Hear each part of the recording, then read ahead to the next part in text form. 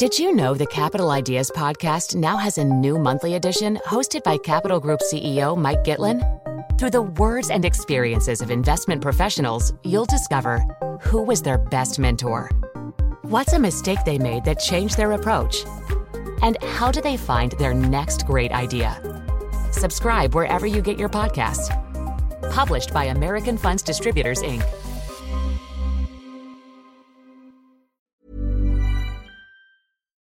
The Tories are at war again over taxes and whether they will have to be raised this autumn to pay for the economic damage caused by coronavirus. Welcome to Payne's Politics, your essential insider guide to what's happening in British politics from the Financial Times, with me, Sebastian Payne. In this episode, I'll be discussing why Rishi Sunak and Boris Johnson tried to calm Conservative fears over the economic turbulence ahead, with political editor George Parker and economics editor Chris Giles. And later, I'll be discussing how aid, trade and diplomacy can work together in the new Foreign, Commonwealth and Development Department with political columnist Robert Shrimsley and special guest Bronwyn Maddox, who's director of the Institute for Government think tank. George and Chris, welcome back. Hi there, Seb. Hi, Seb. So before we talk about the economy, we've had some intriguing Whitehall news this week. First of all, Simon Case was appointed out of nowhere to be the new Cabinet Secretary, an excellent exclusive by George. But whereas he's going to be staying in 10 Downing Street, lots of other people are moving out. We've discovered that Dominic Cummings, who's the Prime Minister's chief advisor, is setting up a new NASA-style control room in 70 Whitehall. There's been some excellent illustrations of this, George, giving you the idea of Bond-style bunkers with screens, round desks and all the rest of it. And I was wondering what you make of this and, most importantly, how it compares to your NASA-style control centre at home.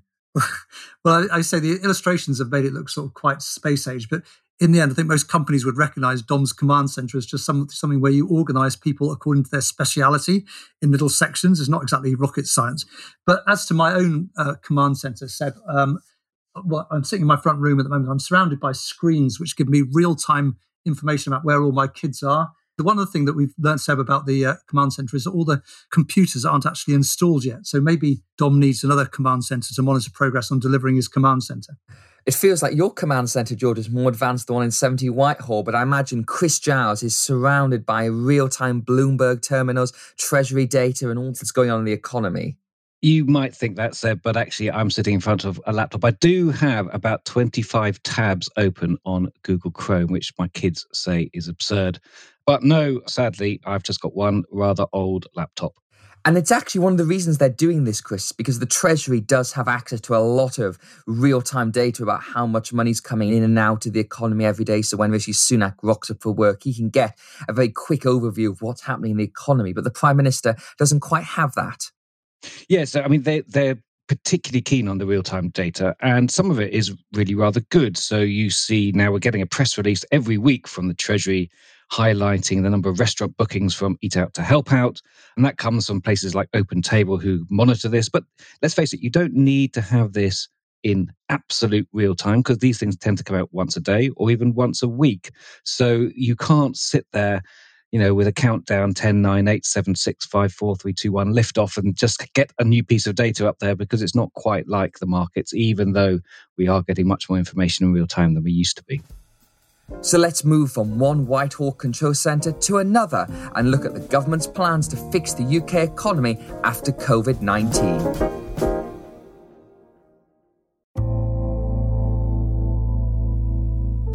This week in Westminster has been dominated by chat of how to pay for coronavirus, with Rishi Sunak's Eat Out to Help Out scheme finishing and the furlough scheme supporting millions of jobs coming to an end. The hard choices about paying for all that extra public spending are coming to the fore, especially with a budget due later this year. Mr. Sunak has warned both the public and rest of Conservatives that difficult decisions will have to be taken. That probably means tax rises of some sort, which has typically worried many Tories, even those who are concerned about the state of the public finances. This is what the Chancellor told ITV News.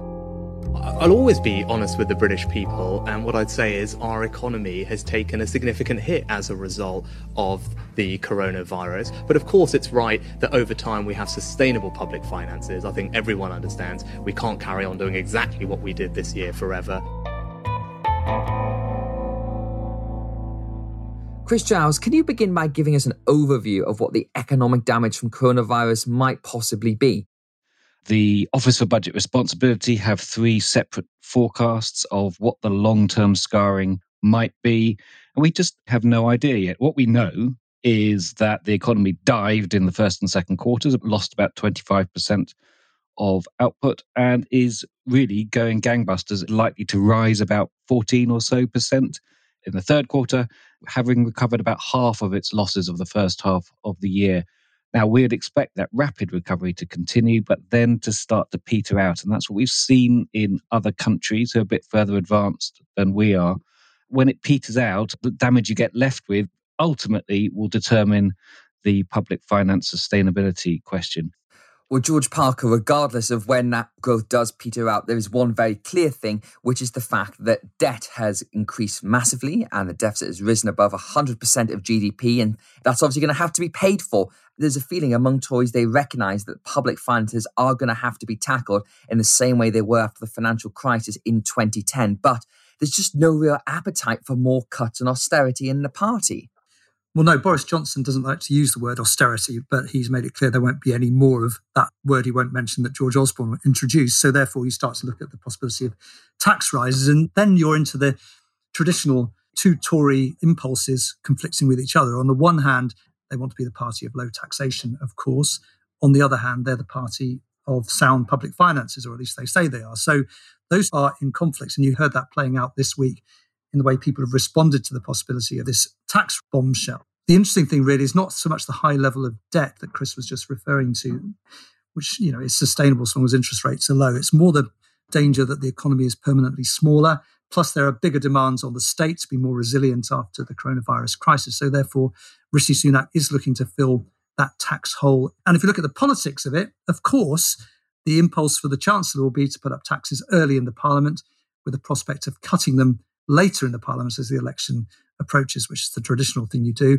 And there was a hint of that from what Rishi Sunak said this week to new MPs in a meeting at Westminster when he said, this won't be a horror show with no end in sight. So sort of a light at the end of the tunnel there. Well, it depends, of course, how you define horror show and how you define end in sight. And the MPs from the 2019 intake that you and I spoke to, George, all kind of said, look, we don't like tax rises. We know our voters in the Red Wall, that's the places in England that never voted Tory before. They're not going to like tax rises, but we'll accept it. They're going to have to happen in some form. Yeah, that's right. And again, there are 2 wings of the Tory party worried about different kinds of tax rises. So those MPs that were elected at the last election representing the Red Wall seats in the North, the Midlands, places like that, they're concerned about taxes which hit working people. So, for example, income tax most obviously, but also moves to equalise the rate of national insurance with income tax. That would hit white van man. And in particular, that totemic thing of raising fuel duty. On the other hand, you've got more traditional Tories representing wealthier parts of the country who are very worried about the chance of putting up taxes on business or hitting people's pensions, or hitting people's second homes as well. So whichever way the Chancellor turns, he's going to be in trouble. And there's another strand of Tory thinking, of course, which the Treasury roll their eyes at a bit. I mean, it's the idea advanced by Therese Coffey, the Work and Pension Secretary this week, also Graham Brady, the influential chairman of the 22 Committee, which is the best way to sort out the fiscal mess is to get the economy growing faster. And you do that by cutting taxes, not by increasing them. And what do you make of that prospect, Chris? Well, I think the economics of this is quite simple. Ultimately, when we know what the damage is, then we will have a smaller economy than we previously thought. That economy will generate less tax revenues. And we're likely, as George says, to want a more resilient state. And so public spending is probably going to have to be a bit higher than we were expecting. So you are going to be running a larger deficit and therefore having rising debt burden into the future. That's what the forecasts will show when everything is settled down. Almost certainly. Then you do need to stabilise the public finances. But the big question is at what point? And everyone knows that when you raise taxes, that does have at least a short-term impact on the economy. it depresses growth for a period, and that's where Theresa Coffey is coming from. The Treasury, I think, is entirely right to roll their eyes at the suggestion that if you keep cutting taxes, you just get faster and faster growth forever. There's very little evidence for that, but there is a short-term impact of raising tax. So the moment at which you do it is really important. And I can't find pretty much any economist who thinks you should do it soon. So this creates then the political problem. If everyone says you should wait, it just let debt grow for a bit until we A, know more about it, and B, have a more stable economy. So I think it just is a very difficult trade-off for the Chancellor. And at the moment, it seems like he's hell-bent on announcing tax increases in the budget, not necessarily implementing them straight away, but announcing them so that the public finances look okay in the forecasts. But every economist I've spoken to thinks it's better to wait. The spectre of mass unemployment is certainly hanging over the government, and that's something the Labour Party is keenly aware of. Annalise Dodds, who's the Shadow Chancellor, has been hammering home that point as she told the Labour List website. Right now, as I said, government's focus should be on preventing additional unemployment. We're already in a worse situation than many other countries. And ultimately, if we see more people becoming unemployed, then that base for taxation is going to be reduced, and it's going to take it longer for us to return to economic capacity, whatever kind of a tax system we have. Well, George, the Tories are obviously concerned about this with the furlough scheme coming to an end in the next couple of weeks here. And I think that the expectation management Boris Johnson was trying to set with MPs when he said it's been a tough time and it's going to get worse. And I think the fact he said that in such stark terms to Conservative MPs to let them know there's going to be a political battle on their hands, and it's probably going to give the Labour Party something of an opening, as Miss Dodds kind of hinted at there. There's no doubt that the headlines around a tax bombshell and Boris Johnson warning that things are going to get worse before they get better are all part of trying to change the political debate and to warn people that the good times and Treasury handouts are probably going to be coming to an end. There's a feeling in the Treasury that the public have got the idea that you can't keep spending forever more quickly than the politicians. Do you make things less tough by spending more money and keeping the furlough scheme running for a bit longer, which is what the Labour Party wants to do, at least for sectors of the economy? Well, it was very striking, I thought, this week that Boris Johnson used really strong language to say that wasn't going to happen. He talks about people being held in suspended animation in jobs that no longer exist. So I think the furlough scheme will be wound up as planned at the end of October. There's a question then about whether the Treasury finds ways of helping subsidise new jobs through the tax system potentially. But I think in terms of extending the furlough scheme, they don't want to do that.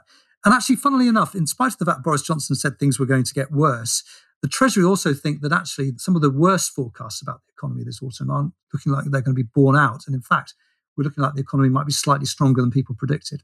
Yes, I think that's true. There is evidence that certainly in the third quarter has been stronger than people thought, and people have been spending more than expected. So the bounce back has been rather stronger. That doesn't mean the long term is necessarily any better, but it's been a faster recovery.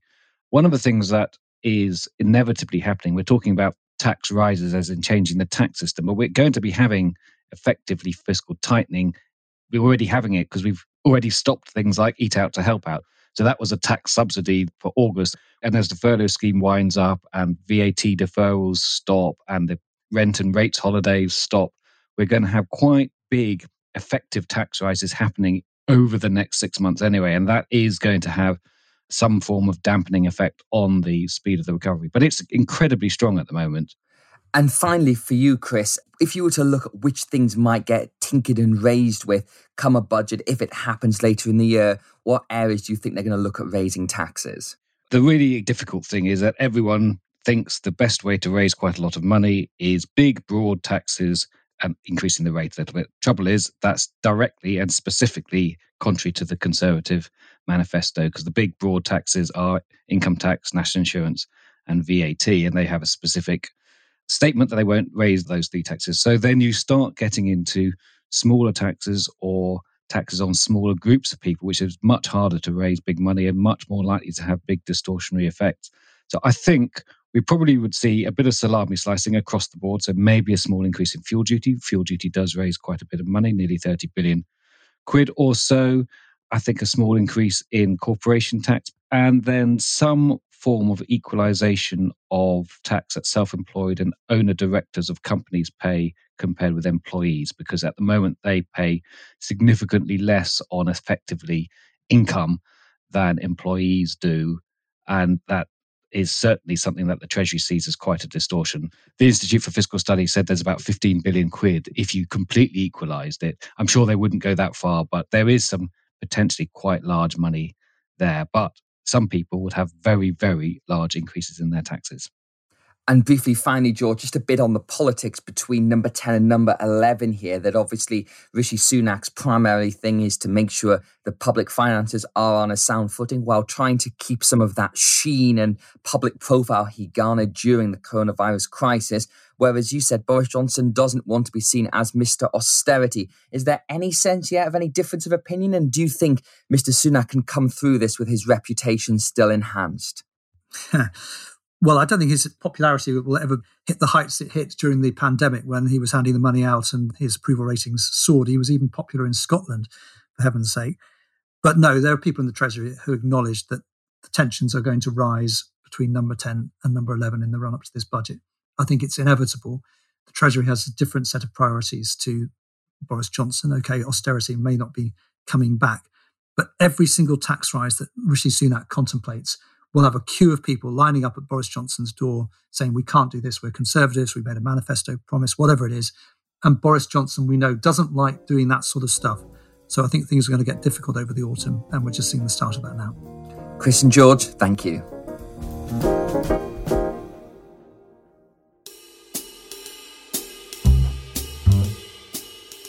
The brass plaque polish came out in Whitehall this week as the Department for International Development shut down and was rolled into the all-new Foreign, Commonwealth and Development Office, or FOCADO, as it's rapidly become known among officials. But despite the insistence of Foreign Secretary Dominic Raab that this new enlarged department would not diminish Britain's standing, there is much speculation in Westminster that the spending target of 0.7% of GDP on international aid would be cut. The merging of these two key Foreign Office departments is central to the Johnson government's agenda for trying to strengthen the UK's place in the world after Brexit. The new Foreign, Commonwealth and Development Office will deliver on this government's mission to forge a truly global Britain, to defend all aspects of the British national interest and to project this country as an even stronger force for good in the world.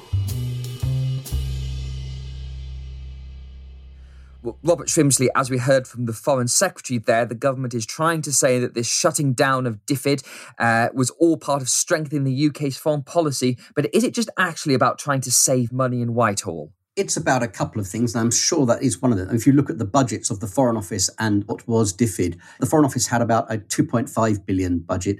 DFID had 4 times that, it's over 10 billion. And so it's got a lot more money to spend. And whatever talk Boris Johnson has made about not returning to austerity, they are going to have to find spending cuts. And if you can eat into that budget, that's a very useful thing.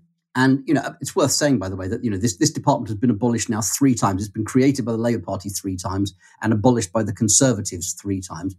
But there is also the ideological point about wanting to shift the way that the UK directs its foreign aid in a way that helps its broader strategic goals. But I think there's a fundamental misconception in this, which is that the issue is not how much you choose to spend on overseas aid. Nothing's stopping the UK spending money to pursue its strategic goals.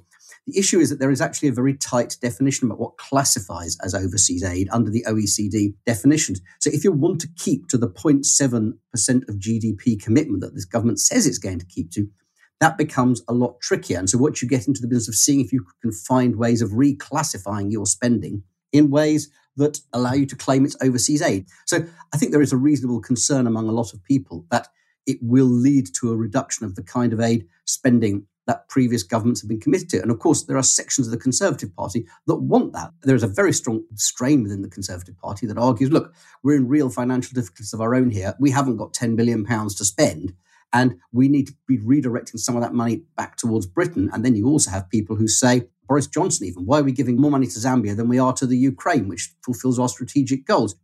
Now, not everybody's a fan of this merger. One person who's been pretty critical is Hilary Benn, who used to be the International Development Secretary under Tony Blair's government, and he's been scathing about the decision to roll it into the Foreign Office.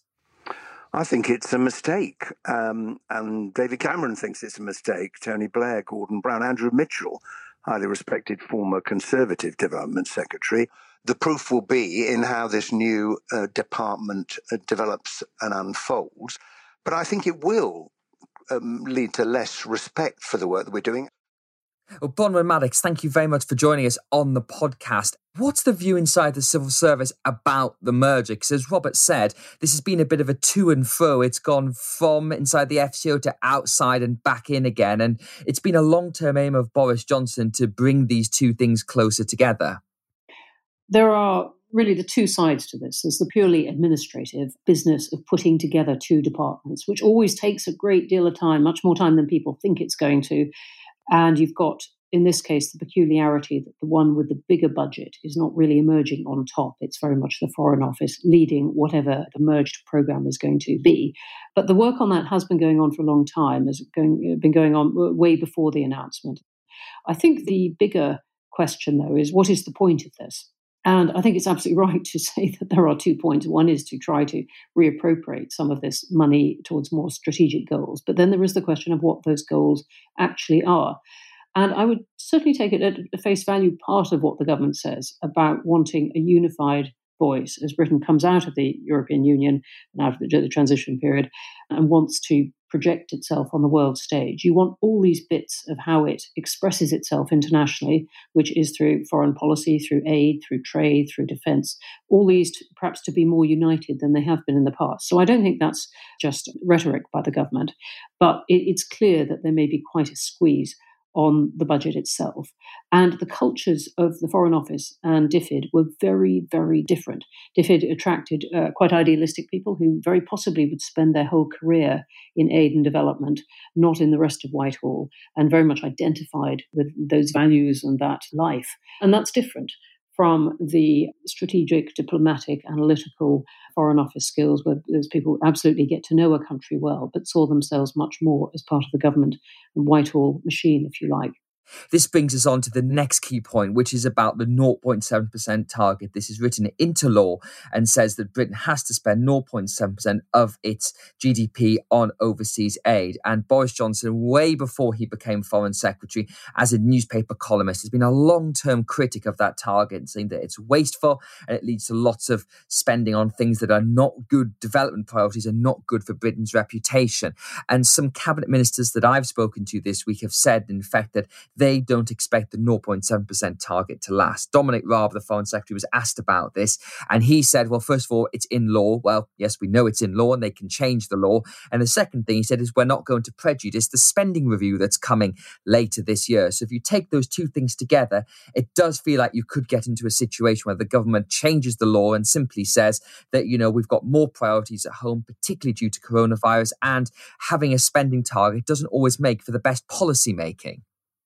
Yeah, and I mean, in terms of party management and politics, it's easy to see where this goes. There is a strong, as it were, autarkic strain in the Conservative Party that doesn't understand why we're throwing money abroad when we need it at home. It's also very easy, if you start off with this predisposition, to find ways in which money is wasted. Although, let's be fair, it's very easy to find ways in which money is wasted in every piece of government spending. If you want to look for it, you'll certainly find it. I also think as times get tough politically for Boris Johnson, this is one of those pieces of meat he can throw the backbenchers with almost no political consequences in terms of his popularity among the electorate. And then you add on the strategic thinking that maybe we need to get more bang for our buck in the way we spend our money. And it makes for a compelling case for a Conservative government, particularly Conservative government, facing financial difficulty. Many people, will look at the DFID record and say, something like 55 million children have been immunised since 2015 and extraordinary numbers and great deals of good that is done. And others will look at it and say, this is all fantastic, but we actually need to pursue our strategic goals, and soft power is all very wonderful, but we need to be pushing in Britain's interests. Personally, I think there is a middle ground here, which is that actually one has to remember the soft power benefits that Britain gains from overseas aid and being good at it. One has to remember that there are other countries ready to jump in and secure the political influence that can come from being a donor country. But I think, to go back to your fundamental point, it's very hard to see how this budget remains at the level it is. Bodman, do you think it would be a mistake to get rid of 0.7 and move away from that OECD definition? Because, of course, there's been concerns and scandals over many years about when you bring aid closer to diplomacy or closer to defence, that you end up in a situation where it's not as clearly monitored and it's maybe not used for aid purposes at all. If you take the 0.7% for itself, this really has to be a political decision about the role that Britain wants to have in the world. It was a statement to commit to the 0.7%. I think it's one that has done good things for Britain, saying that these are values and this is the kind of role that we want to have in the world. On the monitoring, I think that's sort of fuzzier ground. I mean, aid is hard to monitor. It's very hard to monitor what the impact is. There may well be other countries spending aid there, other organisations, and it's always hard to work out cause and effect. You put money in, and is that responsible for the improvement in the area and those people's lives or not? And I think the monitoring of the aid budget has got better over the years, and parliamentary committees are very good at this, but it's still a very, very difficult territory. And it's always going to be possible to say, look, this stuff was wasted. Look at what's been spent here. And there have been real horror stories over the years. Does it get more abused by being synchronized or appropriated by foreign policy aims? Well, it depends what those aims are. And I think not necessarily, but it does become more strategically deployed, if you like. And this is what people have been very wary of in the past. And that was the main argument for separating the two, saying Britain will turn on and off the aid tap depending on whether it likes a government and to try and put pressure on that government. And yet, the purpose of our aid and development budget is to relieve poverty. It's its mission at the moment. And so maybe you're hurting poor people because they've got a bad leader or a government that we don't like. So there's no question that the purpose of it may change and the deployment and the choice of countries, but it doesn't necessarily get harder to monitor. Well, finally, Robert, I guess this feeds into the much wider question about what is Britain's foreign policy at the moment. That is obviously ever since the Brexit vote in 2016, both the May and Johnson governments have talked about this concept of global Britain, which we've not quite put much flesh on the bones to that. But we've also got this integrated review going on, which is meant to be taking a holistic view across Whitehall, across all departments of our defence capabilities, our foreign policy capabilities, and basically how Britain projects itself on the world. Do you get any sense that there is some kind of coherent vision emerging from Downing Street about what global Britain is actually going to mean? Or is it something that's just going to develop naturally once, the final Brexit fissure has happened, once we've had the US election and we know who's going to be in the White House, and once you know what kind of trade deals are going to be achievable? I think you put your finger on it in that question with the phrase coherent vision, because I think there's vision, but I'm not yet sure it's coherent. And I think, as with a lot of areas with this government, you have a clear sense of what they think they're trying to achieve. You understand the very, very highest level of the strategy. But the moment you get into the implementation questions, it becomes much more difficult. Global Britain is a catchphrase. It doesn't really mean very much other than an attempt to show that leaving the European Union does not mean you're turning inward. That's the premise of Global Britain, that we're going to have fantastic ties with lots of countries all over the world, not be rooted merely within the European Union. It's very clear that there are certain countries and certain governments that the UK is much more comfortable with, Australia being an obvious one.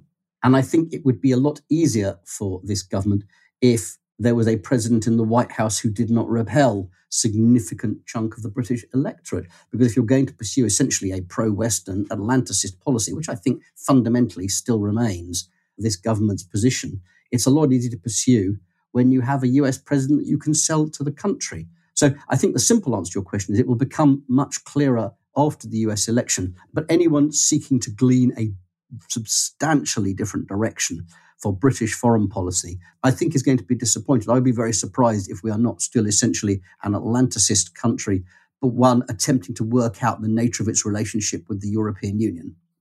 And finally, briefly, Bronwyn, what are your thoughts on what global Britain could or should be?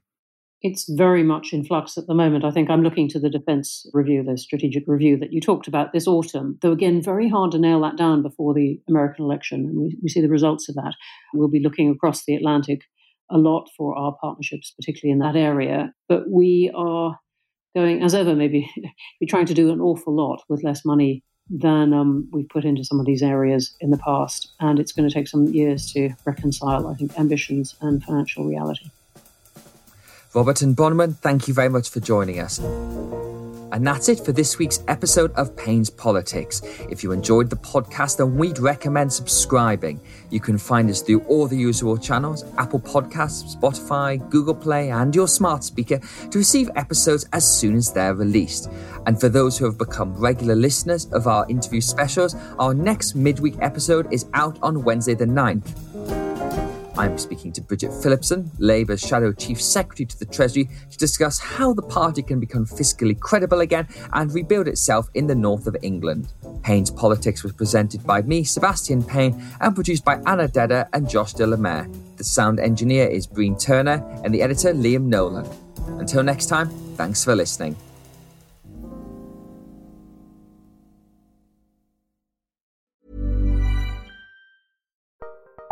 Join Capital Group CEO Mike Gitlin for a new edition of the Capital Ideas Podcast. In unscripted conversations with investment professionals, you'll hear real stories about successes and lessons learned, informed by decades of investment experience. It's your look inside one of the world's largest asset managers. New episodes are available monthly. Subscribe wherever you get your podcasts. Invest 30 minutes in an episode today. Published by American Funds Distributors, Inc. Selling a little or a lot? Shopify helps you do your thing however you cha-ching. Shopify is the global commerce platform that helps you sell at every stage of your business. From the launch your online shop stage to the first real-life store stage, all the way to the did we just hit a million orders stage. Shopify is there to help you grow. Shopify helps you turn browsers into buyers with the internet's best converting checkout. 36% better on average compared to other leading commerce platforms. Because businesses that grow, grow with Shopify. Get a $1 per month trial period at shopify.com/work. Shopify.com/work.